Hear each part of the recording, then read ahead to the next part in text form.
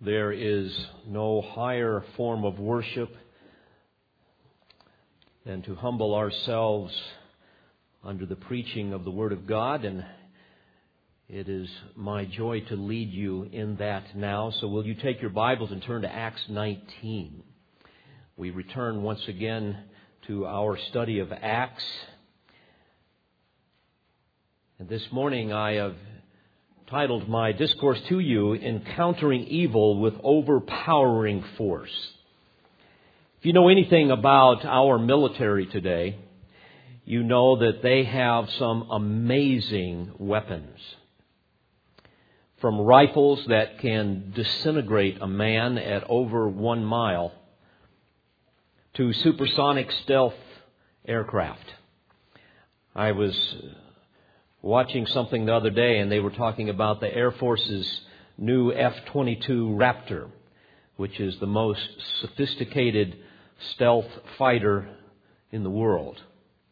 They now have nuclear submarines that never need refueling. And if it weren't for the fact that the men need to get out from time to time, they would never even need to surface. We have laser-guided munitions called smart bombs. We have electronic pulse systems that can explode up over a city and knock out all of the electronic communications, all of the cell phones and so forth. We have unmanned aerial vehicles and drones with unimaginable delivery systems. They have the capabilities today for a man to sit behind a computer and we'll say someplace in Kansas and be able to look in on his enemy all the way on the other side of the world. And I've had men that man these things tell me that we can look from great distances up in the sky and we can actually count the whiskers on a man's face. And with the click of a mouse, we can kill that man or millions of others if we chose to do so, because we have those dreaded weapons of mass destruction. Staggering weaponry that exceed the limits of the imagination. But dear friends, I want you to hear me, and hear me good. We have a weapon that exceeds all others. We have a weapon at our disposal that causes fear to grip the God-hating leaders' hearts in worlds or in nations around the world. We have a weapon that has caused great civilizations to fall into a heap. We have a weapon that was used to give birth to the greatest nation in the history of the world. What is it? It is the living Word of God, the Bible, the most hated book in the history of the world, the most despised book, a book that God calls the sword of the Spirit, the oracles of God, the book of the law, the word of truth, the word of Christ. It is the book that reveals the laws and the statutes and the judgments of God. It is a book that records the prophecies of God that cause men to laugh on the outside and tremble on the inside. It is a book that contains the promises of the gospel. It is the book that is able to make you wise for salvation. It is a book that can literally transform men's hearts. It is a book that God uses to make new creatures in Christ, to impart spiritual life to the spiritually dead. It is a book that can deliver a man from the kingdom of darkness and condemn him to an eternal hell. It is a book that is living and powerful and sharper than any two-edged sword, piercing even to the division of soul and spirit and of joint and marrow, and it is a discerner of the thoughts and intents of the heart. It is a book that can give men and women and boys and girls supernatural power to accomplish the very purposes of God, which are diametrically opposite to the purposes of Satan and the world system that he controls. It is a book that is divinely powerful for the destruction of fortresses. It destroys speculations and every lofty thing raised up against the knowledge of God. It is Satan's worst nightmare and most dreaded foe, because it is the power of God unto salvation. And in our text today, we have a wonderful opportunity to read of an historical account of just how powerful this supernatural weapon really is. Follow along as I read in Acts 19, beginning with verse 8. And he, referring to Paul, entered the synagogue and continued speaking out boldly for 3 months, reasoning and persuading them about the kingdom of God. But when some were becoming hardened and disobedient, speaking evil of the way before the multitude, he withdrew from them and took away the disciples, reasoning daily in the school of Tyrannus.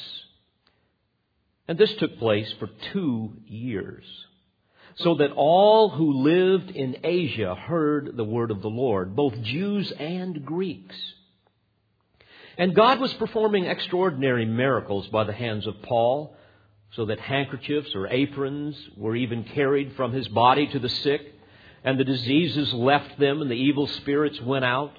But also some of the Jewish exorcists who went from place to place attempted to name over those who had the evil spirits the name of the Lord Jesus, saying, I adjure you by Jesus whom Paul preaches. And 7 sons of one Sceva, a Jewish chief priest, were doing this. And the evil spirit answered and said to them, I recognize Jesus, and I know about Paul, but who are you? And the man in whom was the evil spirit leaped on them and subdued all of them and overpowered them, so that they fled out of that house naked and wounded. And this became known to all, both Jews and Greeks, who lived in Ephesus. And fear fell upon them all, and the name of the Lord Jesus was being magnified. Many also of those who had believed kept coming, confessing and disclosing their practices.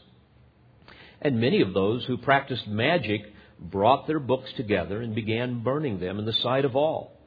And they counted up the price of them and found it 50,000 pieces of silver.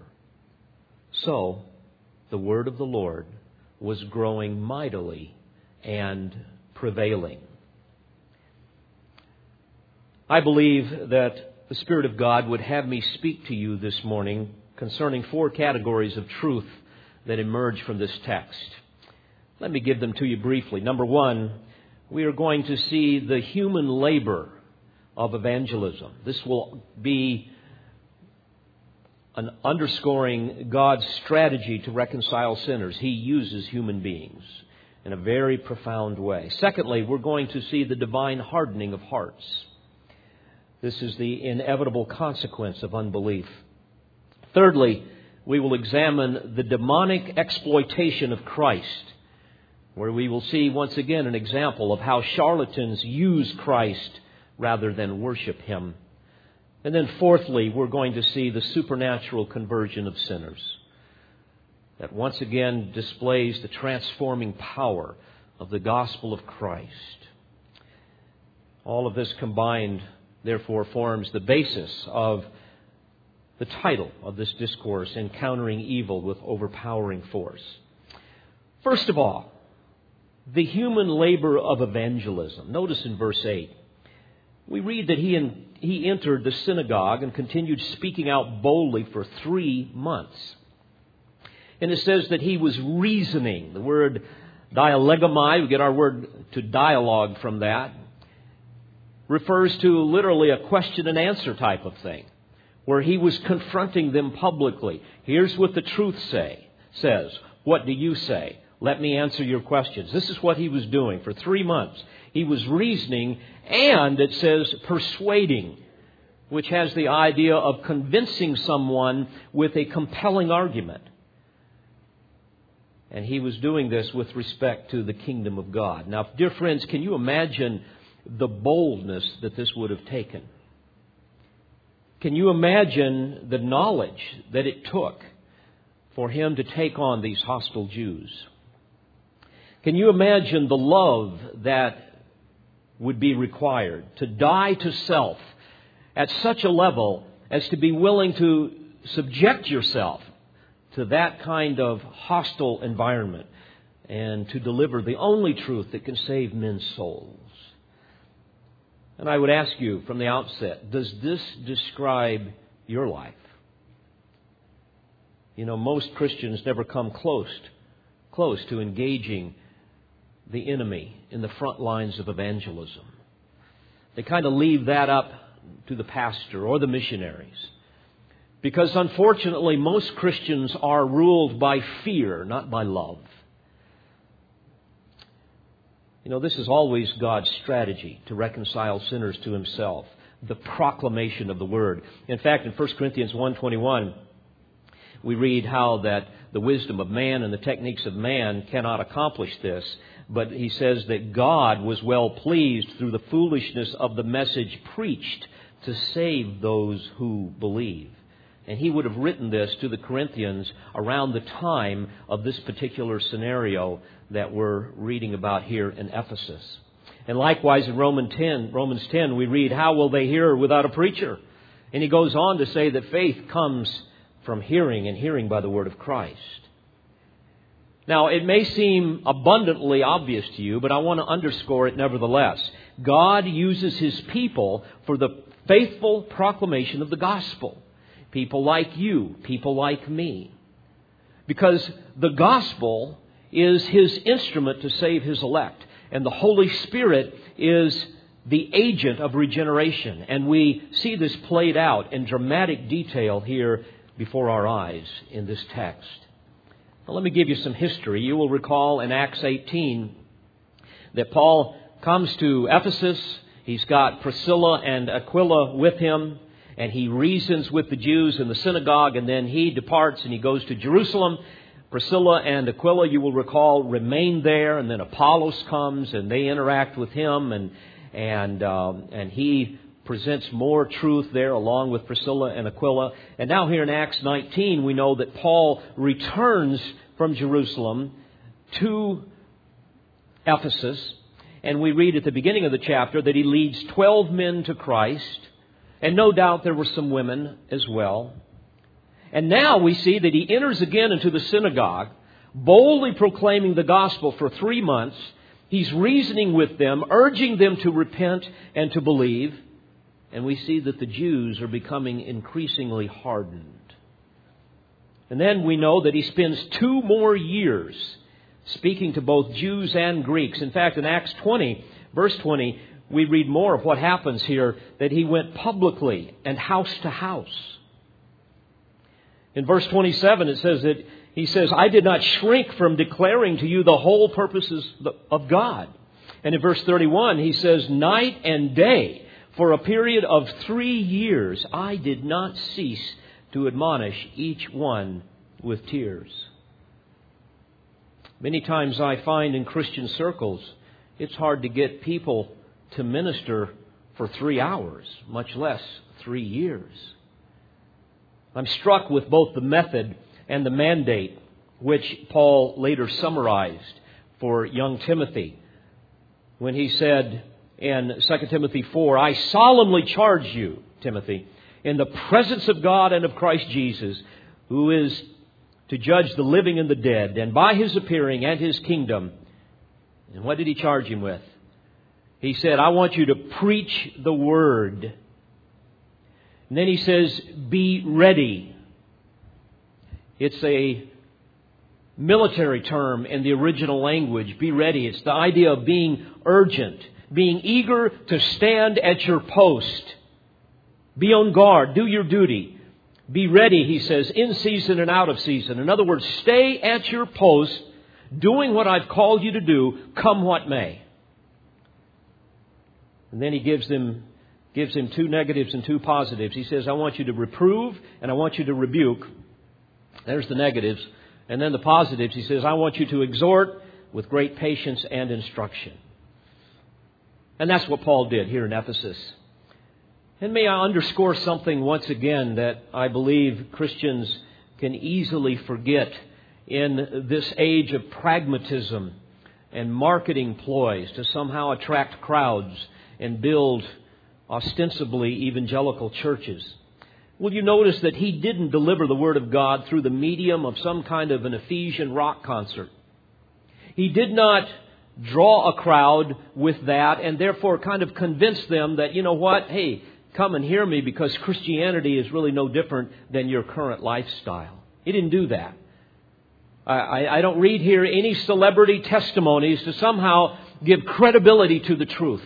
I don't see that. There's no drama team. There's no interpretive dance. There's no magic shows to somehow kind of soften up the crowd or comedy routines to entertain them so that you can kind of sneak up on the crowd and give them the gospel. He just preached the Word. You see, Paul understood that truth wars against deception. It is a war. And it's ridiculous to go to war if somebody says to you, now wait a minute, make sure you don't use a weapon that might offend the enemy. I mean, only the enemy could come up with anything that ludicrous. Yet as I observe the shenanigans of many of these so-called churches that employ these antics, I have to say, my goodness, why on earth would you exchange the most powerful weapon on earth for a squirt gun full of gimmicks? That makes no sense to me. Yes, but most people hate biblical preaching. Well, of course they do, because they hate God. They're spiritually dead. But if you understand the Word of God, it is only that Word that will ever save them. And that's why Paul never resorted to a squirt gun full of gimmicks. If I'm asked to go to war, don't give me that squirt gun just because the enemy prefers it. I want the weapon of mass destruction. I want the Word of God. And I marvel here as I look at Paul's loving determination to exhaust himself, to scatter the seed no matter how hard the soil. You see, he understood that there will always be patches of soil that God has prepared by His grace. And I'm sure he also understood as we watch his ministry that at times the soil may be hard, but later on God may come along and use something to plow it up to receive the seed. He understood that God works through faithful men and women who work hard at presenting the gospel. Tireless servants. And I also look at this and see that Paul was not some hyper-Calvinist fatalist that would say, well, God's just going to do whatever He will do without me. Nor was he on the other side as some hyper-Arminian decisionist that would say, well, God is powerless without me. No, he just kept scattering the seed, the gospel seed. Beloved, never give up on evangelism. Never assume that you labor in vain. Never assume that there is not some oasis of fertile soil awaiting that predetermined seed. Sadly, I believe that it is our lack of faith that is often harder than the soil upon which we sow. Never stop sowing. And whatever you do, don't alter the seed to try to come up with some hybrid seed that will penetrate the soil. That is God's job to do. Just keep sowing the same gospel seed that saved people in the first century, because it is well suited to save them today. Men's hearts are no different. God's saving message is no different. Grace is no different. And beloved, His power to save is no different. Now I ask you, when was the last time you gave your testimony to someone who was lost? When was the last time you presented the gospel to someone? Let me make it a little bit easier. When was the last time you invited someone to church? so that maybe somebody else could kind of give them the truth. You know, I challenge you all, get out and sow. Get out and sow the seed. You know, our responsibility, beloved, is in the planting, not in the reaping. Whether the ground is as hard as a rock, whether it's filled with stones or thorns or thistles, you just keep sowing, and God will be faithful to bring the increase. And you want to remember that many of us were once the poster child of rebellion and hardness of heart. I've heard your testimonies. You've heard mine. Some maybe perhaps were harder in some ways than others, but ultimately we were all spiritually dead. But grace kept pursuing. And how did that happen? Through the persistent prayers and proclamations of those who refused to give up. And that's what we see here with the Apostle Paul. The human labor of evangelism. Secondly, as we look at this text, we see the divine hardening of hearts. Notice in verse 9, but when some were becoming hardened. And here the grammar in the original language helps us understand that this was a process over time. The idea here is that the more they heard, the more they bristled against the truth. And it says they were disobedient, speaking evil of the way before the multitude. And he withdrew from them and took away the disciples, reasoning daily in the school of Tyrannus. Now we must understand, beloved, that God uses the gospel to either harden or soften a heart, one or the other. It will always be one or the other. For example, in Isaiah 55:10, we read how the Word of God is likened to moisture from heaven that will inevitably fulfill its intended purpose by meeting the needs of humanity in a physical way. And then in verse 11 it says, so will my word, by which goes forth from my mouth. It will not return to me empty, without accomplishing what I desire and without succeeding in the matter for which I sent it. And as you have learned before, certainly you've heard this from this pulpit, as Scripture teaches that persistent unbelief will result in God judicially sealing a sinner in his sin and not allowing him to understand the truth any further. We read this, for example, in Matthew 13. And of course, this judicial hardening is an act of divine mercy because ultimately it limits further exposure to the truth for a person to reject that would ultimately increase their condemnation in the day of judgment. Well, this is what we see here in Acts 19 with the Ephesian Jews. A divine hardening of hearts, the inevitable consequence of unbelief.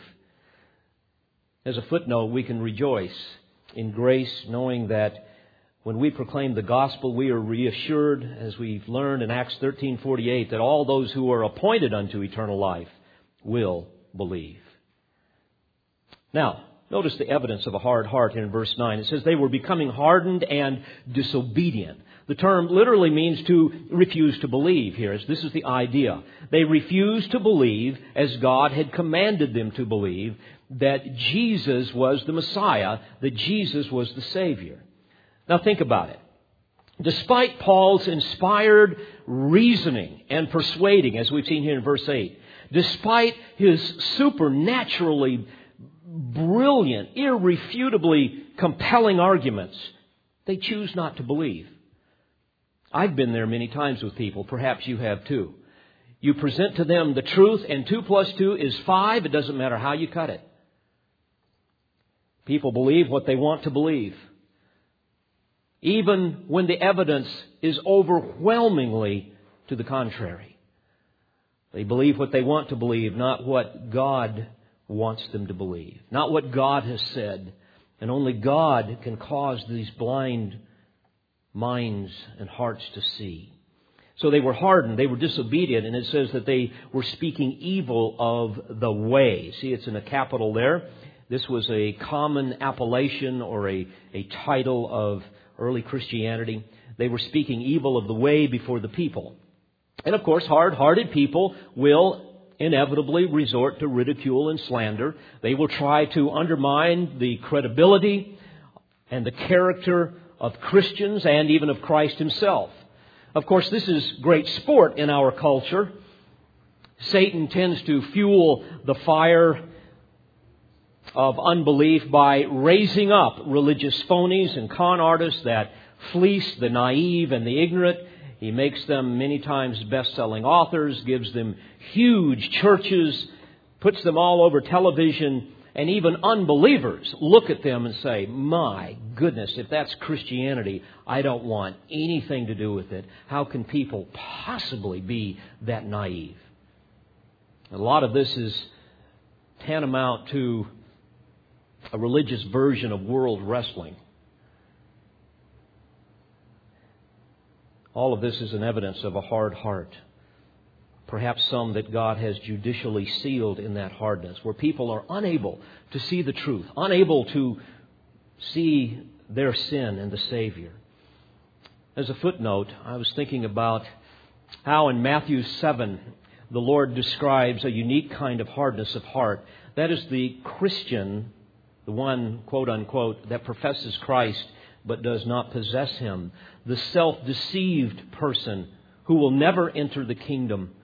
This is such an interesting hardness of heart. And we know, according to that text and others, that they fill pulpits. They sit in sanctuaries. They can teach Sunday school. They can share your hymn book. They're the tares amongst the wheat. They can feast in our fellowships. But they no more love the living Christ than the rankest pagan. And this is especially dangerous when that kind of a person attends a Bible preaching and a Bible teaching church. Let me tell you why. You see, that is like injecting a weakened form of a disease-producing pathogen into someone's body in order to create an immunity to the disease. And we do that when we inoculate ourselves with certain shots. And the point here is people can become so inoculated by the truth that eventually they build up an immunity to it. Beloved, never underestimate the power of self-deception. Never underestimate the hardness of heart. Well, we don't know what they said about Paul, but it had to have been bad. In verse 9, we see that he withdrew from them and took away the disciples, reasoning daily in the school of Tyrannus. Now, eventually, when we evangelize people and they get to this point, we have to shake the dust off of our feet. We know that there's a time where you're casting pearls before swine. When it becomes obvious that their heart is hardened and they refuse to believe, and they begin to slander, then it's time to move on, to stop evangelizing, but don't stop praying. Because God can still soften that hard heart and give you another opportunity. Now, there's several important principles to be learned here as we examine what Paul did. Let me give you a few of them that jump out at me. Number one, do not allow slander to deter you from your mission. Boy, it's easy to get into the battle and all of a sudden people start making fun of you or start spreading lies about you and you just want to give up. Don't do that. Paul didn't give up. He didn't quit. He just took another path. If the elevator's broke, take the stairs. You know, as a pastor, I have come to understand that slander and ridicule and indifference will be the inevitable foes of my life and my ministry. And it takes a while, but you begin to get used to it at some level. And many times it will be people even within your own church. Fortunately, I don't think we have that here now, but we have had in the past. You know, the truth threatens cherished allegiances.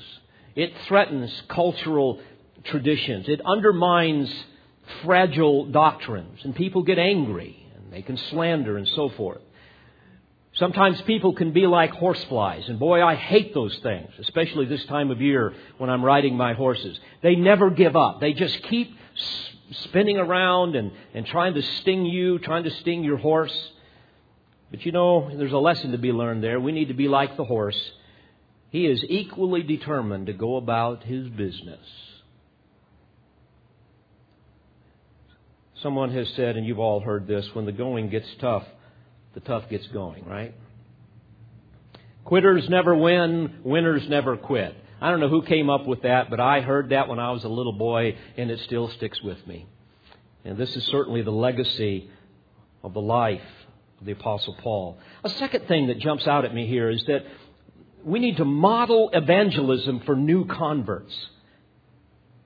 We need to bring them along. You see, in verse 7, we see that he presents the gospel here now to 12 men, and they come to a saving knowledge of Christ, and perhaps others that we're not aware of here.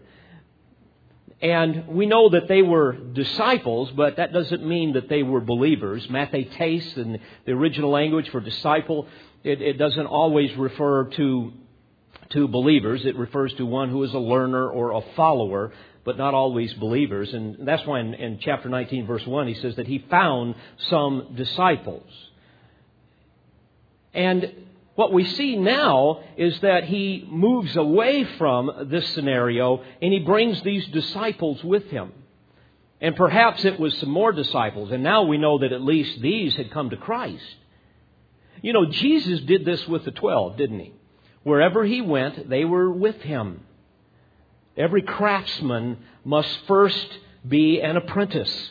So I think it's good when those of you who know and love Christ and you're modeling evangelism, you're teaching, you're preaching, bring along other young and new converts so that they can see what happens and they learn much from that. A third thing that jumps out at me here is don't allow evangelism to eclipse discipleship.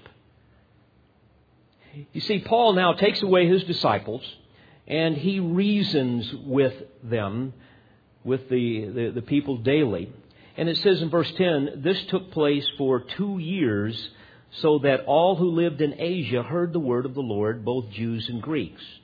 Now let me remind you of something. When Jesus gave us the Great Commission, he said, go therefore and make disciples of all nations, baptizing them and so forth. And then he said, teaching them to observe all that I commanded you.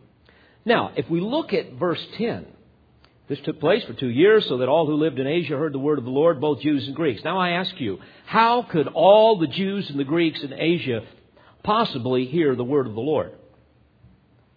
How could that have happened? I mean, did they all come and sit down and hear Paul preach and teach and reason with them? No, the answer was through his disciples. Beloved, remember Jesus' model for ministry? It's real simple. Concentration equals multiplication. You go deep with a few. You don't go shallow with many. You pour your life into a few. You grow them deep in the faith. Grow them deep in the Word. And then they begin to replicate that in the lives of others. They begin to reach out and they begin to evangelize. Jesus spent most of his time discipling the 12, and only 3 of them primarily, Peter, James, and John. And for pastors that are listening, I would urge you, if you are not discipling, especially key men in your church, if you're not taking them deep into the Word, you are derelict in your duty. And your church will never grow in depth, and your evangelism will be minimal.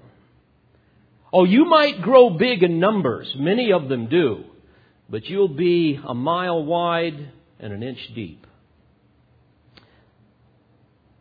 Another principle that emerges here is real simple, and that is we've got to work hard.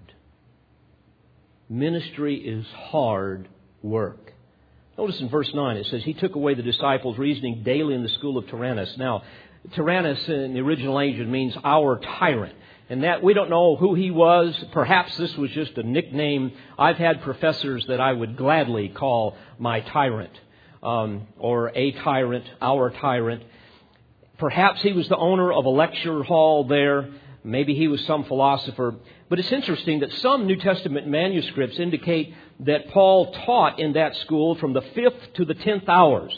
This would have been from 11 to 4 p.m. Now, even to this day, that is kind of the time for the Middle Eastern version of a siesta, because it is so extremely hot, and certainly in those days they didn't have air conditioning. So what we surmise here is that Paul now uses that particular time for him to get together with his disciples and others to begin to teach them more of the Word of God. And again, Paul worked night and day for 3 years here in Ephesus. And it's interesting, he's still making tents on the side. I mean, this guy was tireless. Dear friends, serving Christ is hard work. And unfortunately, we live in a culture today, especially a Christian culture, where most Christians, frankly, are lazy.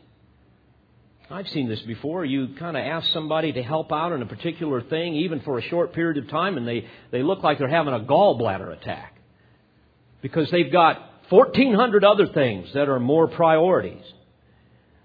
This is without a question, I believe, the laziest generation of Christians in the history of the church. In fact, many from other countries have witnessed that. Our brothers and sisters in Christ that listen to us from China, I've spoken with some of them via email, and they see this. They don't understand why, when we have so much, we are so unwilling to work hard at evangelism and discipleship. There's no sense of divine urgency. There's no real love for the lost. We just kind of punch our spiritual clock on Sunday morning and say, boy, kind of glad I got that over with. I want to read to you an email that we got this week from William Mago-Marang, one of my former students. You've seen him on the overhead here, one of the students that I had when I taught in Kenya. And he was responding to one of our elders, Bill C., who had written him. And here's what he said. Quote, I am so much thankful to God for this period of time. I am in the middle of the bush in South Sudan preaching the gospel of Christ to the needy people. I am in a place where there is no network or internet. I keep you people of Calvary Bible Church in my heart always. I keep you in my daily prayers.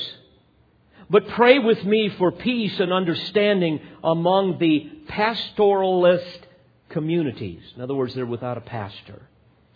Last 2 months, the community where I am living was attacked by unknown militias, and it caused a lot of fear, but God took control. People have now gone back to normal life. All people are going back to their duties. Pray for my Bible class, which was interrupted by the insecurity in the area. I have a plan to start it on Tuesday, so pray for the possibilities. As I have mentioned earlier, that I am in the remotest place in the world where there is no connection with a bank. So can you try to hold my support for my family until I get an opportunity to go back to Kenya, where there is a Western Union and other banks? I will let you know when I go there. Do you see the difference? I know of a family that left a church recently because this pastor was spending all of his time on the lake fishing bass tournaments. And if you know anything about bass tournament fishing, it requires an enormous amount of time to learn the waters and learn to fish. And I know, because I've heard that that pastor's sermons are as shallow as water on a plate. It's obvious there's never been any studying. There's no discipleship going on in the church. There's no in-depth Bible training. Beloved, I use that example, especially in comparison with William, to help you to understand again that ministry is hard work. And especially for pastors, a true shepherd is going to love his sheep. He's going to do everything he can to feed them and to nurture them and to protect them. And a pastor, if he's a true shepherd, is going to smell like sheep, not like fish. Well, we've seen the labor required in evangelism and the divine hardening of hearts. Let me give you a third very important truth that emerges here from the text, and that is the demonic exploitation of Christ. Boy, do we see this a lot in our day. Verses 11 to 12, we read that God was performing extraordinary miracles by the hands of Paul, so that handkerchiefs, which was literally kind of like a sweatband or a headband, or aprons, which would have been some of his work apron material, that of a tent maker, were even carried from his body to the sick, and the diseases left them, and the evil spirits went out. Now, you will recall, if you understand your theology biblically, that before the canon was closed, God used signs and wonders to validate both the message and the messenger of the gospel. And here there is every evidence that God accommodated the superstitions of those people of that day, of that culture, where we know they believed that certain articles could transfer supernatural kind of magical power. And we should never see this as the norm for today in the church. Moreover, no individual has the unique gift of healing. But God used this in that day to reveal truth to these people. It's interesting, by the way, that this kind of magical thinking not only was common then, but it is today as well. How many times have you heard of people getting a prayer hanky and then sending it back to the charlatan for that person to pray over? Of course, you've got to send your $20 to go with it. Or purchasing splinters off the cross. The Catholic Church is big on this. One man did some research over time and found that there was enough splinters off the cross that had been sold by the Roman Catholic Church to build the ark. And yet people buy into this type of thinking. But I want you to notice what happens here. We're going to see that these Jewish exorcists come along. And they're seeing what's going on here. And they may have even heard, remember back in Acts 5, the people were carrying the sick so that even the shadow of Peter could heal them. They probably were aware of some of this going on. So in verse 13, we read that some of the Jewish exorcists who went from place to place attempted to name over those who had the evil spirits the name of the Lord Jesus. You see, these would have been itinerant magicians that combined their own deceptions, their own sleight of hand with that of demonic powers. And they're thinking, well, let's do the same thing here. This is what Paul is doing. If it works for Paul, let's put this in our bag of tricks as well. And here's what they would say. I adjure you by Jesus whom Paul preaches. And then the text tells us that 7 sons of one Sceva, a Jewish chief priest, were doing this. And no doubt there were others as well, but this is the one that the Spirit of God speaks of here in this text. And then we read something fascinating. It says, and the evil spirit answered and said to them, I recognize Jesus, and I know about Paul, but who are you? Now, you must understand that it was customary for exorcists, frankly, both then and now, to invoke the name of a more powerful spirit to expel a spirit that was less powerful. Exorkizo, the word in the Greek from which we get the word exorcist, means to adjure or means to command or to charge under oath or penalty. I must hasten to add here very briefly that there is nowhere in the New Testament that we are commanded to speak to demons, to command demons, to bind Satan, to rebuke Satan, to exorcise Satan or demons, to renounce Satan. We are told to resist and to stand firm. Moreover, there is no place for exorcisms today. We are not even to speak or command holy angels, much less demonic fallen angels. The Holy Spirit of God performs the work of exorcism, if you will, in His work of regeneration at the moment of salvation. Now, I find it interesting here. This is a bit humorous. Isn't it fascinating? This demon would have no part of their ruse. You know, I recognize Jesus and I know about Paul, but who are you? When I read that, I was reminded of some times in my life where I have interacted with people who are demonized. And I've heard various times these people speaking with voices that are absolutely terrifying. So here I would imagine that just that sound of that voice was terrifying to these people. And then in verse 16, and the man in whom was the evil spirit leaped on them and subdued all of them and overpowered them so that they fled out of that house naked and wounded. What an incredible sight that must have been. But friends, here again is a classic example of the demonic exploitation of Christ that is so commonplace among charlatans. Again, as I said earlier, as you study the Word of God, you see that charlatans, religious phonies, use Christ. They do not worship Him. They use Him primarily in three ways, according to the New Testament. One, to gain power over naive and ignorant people. Hey, look at me. Almost a sense of worship me. I want to impress you with my novel insights. I want to impress you with my special powers. I want to impress you with the fact that God uses me as a channel of divine revelation, that God speaks to me, and now I can tell you things that God wants you to know. So they use Him for that. And secondly, they use Christ to position themselves for sexual gratification, the Bible teaches, through every imaginable form of sexual immorality. And thirdly, they use Christ to make money. You read 2 Peter, you read Jude, you see this throughout.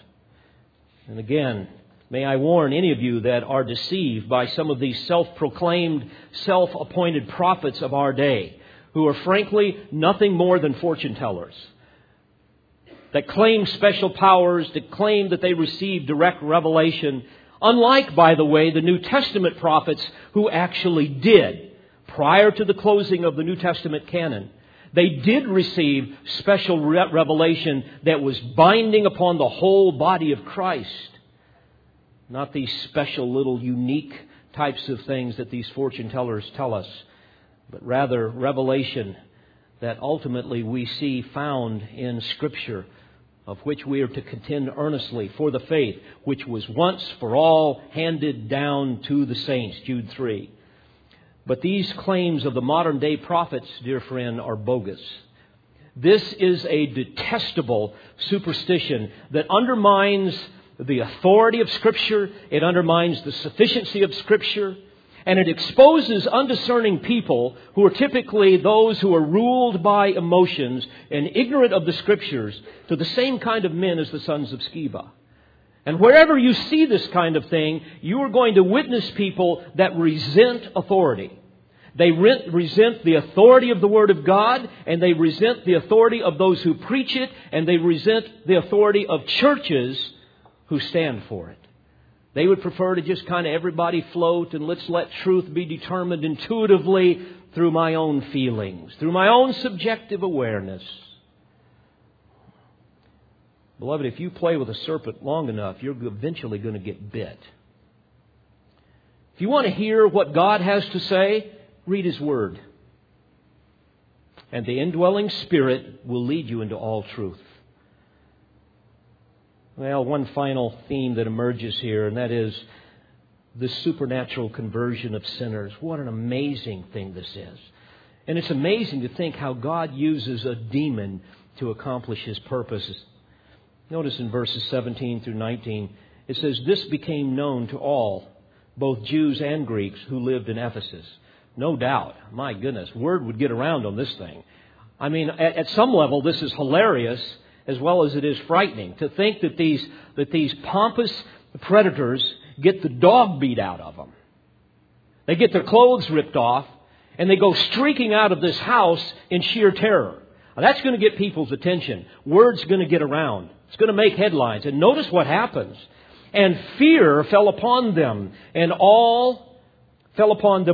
the name of the Lord Jesus was being magnified." Oh, child of God, please hear this. This is so exciting. What power there is in the name of the Lord. The name of God is the sum of all of His attributes. It is the ineffable tetragrammaton, the too wondrous to utter from the lips 4 letters that comes from Yahweh, translated Lord. And don't you know they wanted to know more? Paul, you other disciples, you other Christians, tell us more about the name of the Lord. And don't you know Paul was willing to say, "Oh, I'm so glad you asked. This is the great I am. This is the pre-existent, self-existent, eternal God. This is the Lord of lords, the Lord of glory, the Lord of hosts. For you Jews, this is El Shaddai. This is Lord God Almighty. This is Adonai Yahweh. This is the sovereign Lord. And for you Greeks, this is Upsistas Theos. This is the Most High God. We know in His Word, this is the Ancient of Days. This is the God of Abraham, Isaac, and Jacob. This is the Creator God, the Sustainer God, the God of all glory and grace, the God who is enthroned in the heavens. Let me tell you more about the Lord. He describes Himself as the Alpha and the Omega, the beginning and the end, the Creator, the Sustainer and Consummator of all things. He describes Himself as the Heavenly Father, the Judge of all men, the King of kings, the Redeemer, the Refuge, the Rock, the Salvation, the Savior, the Shepherd, the Shield, the Song, the Strength. I'm so glad you asked about my Lord. He is the triune God who exists eternally in the Father and the Son and the Holy Spirit. He describes Himself as eternal, faithful, trustworthy, good, gracious, holy, impartial, just, a God of love who is merciful, omnipotent, omnipresent, omniscient, patient, long-suffering, forbearing, righteous, self-existent, truthful, unchangeable, and sovereign over all of His creation. And this is why we should all fear Him. Don't you know that's what Paul said? This is why we should all magnify His name. And if you don't fear Him, and if you don't magnify His name, it is because you don't understand who He is. Beloved, I hope that you come to this place on the Lord's Day because you fear the name of the Lord, because you want to magnify His name. In verse 18, for this reason it says, many also of those who had believed kept coming, confessing and disclosing their practices. Can't you hear them? Yes, I was a fraud. I was a con artist. I was in all of this to defraud others. I even appeal to the power of demons. Here, I want to disclose to you my secret books, my magical books, my secret practices, all of my tricks and my deceptions. Oh, please forgive me. I know God has forgiven me. I repent. On numerous occasions in my ministry, I've had pastors and missionaries and other religious leaders melt in an absolute puddle of tears and confess their hypocrisy because of their use of tongues, because of their use of visions and special revelations. And I've seen the heartbreaking damage that this kind of thing does in a church. I've had them confess this to their church and lose their church completely, and yet cause others to come forward and confess the same. In verse 19, we read that many of those who practiced magic brought their books together and began burning them in the sight of everyone. And they counted up the prices of them and found it 50,000 pieces of silver. Dear friend, please hear this. There is no greater measure of genuine conversion than when a man voluntarily and joyfully gives up some great prize in an effort to honor Christ. These people saw the pearl of great price. They saw Christ. Like Hezekiah of old, they tore down the high places of pagan, blasphemous idolatry, and they destroyed all of the idols. Like the Thessalonican believers, they turned from their idols to worship the living Christ. You see, they wanted nothing to do with anything that would dishonor Him. This is the fruit of genuine repentance. I think of a man that I worked with who became so convicted over his sin when he came to Christ that he burned his priceless collection, the entire collection of Playboy magazines. He burned them. I've known of others who have burned music, CDs, romance novels, videos, occultic materials, whatever it might be. And beloved, I would ask you this morning as we draw our time to a close, is there something in your life that defiles you, that brings dishonor to Christ? You know what it is. I may not, your wife or your husband or your children may not, but you know what it is, because God knows what it is. some secret sin that you love to savor in some remote place in your imagination, in the caverns of your mind and in your heart, those things that you hold on dearly to, those grudges, those thoughts of unforgiveness, those thoughts of revenge, those lustful thoughts, those ways you defraud others, the ways you gossip, your laziness, your indifference, whatever it might be. Beloved, whatever it is, won't you burn it today? Maybe even literally, I don't know. That's what these people did. Get rid of it. Friends, please hear. Sin is never worth what you think it is, but it will always cost you more than you think. Whatever habit, whatever possession that defiles your body will defile your soul. If it grieves God, dispose of it. If you're not sure, seek godly counsel. What does it profit a man to gain the whole world and lose his soul?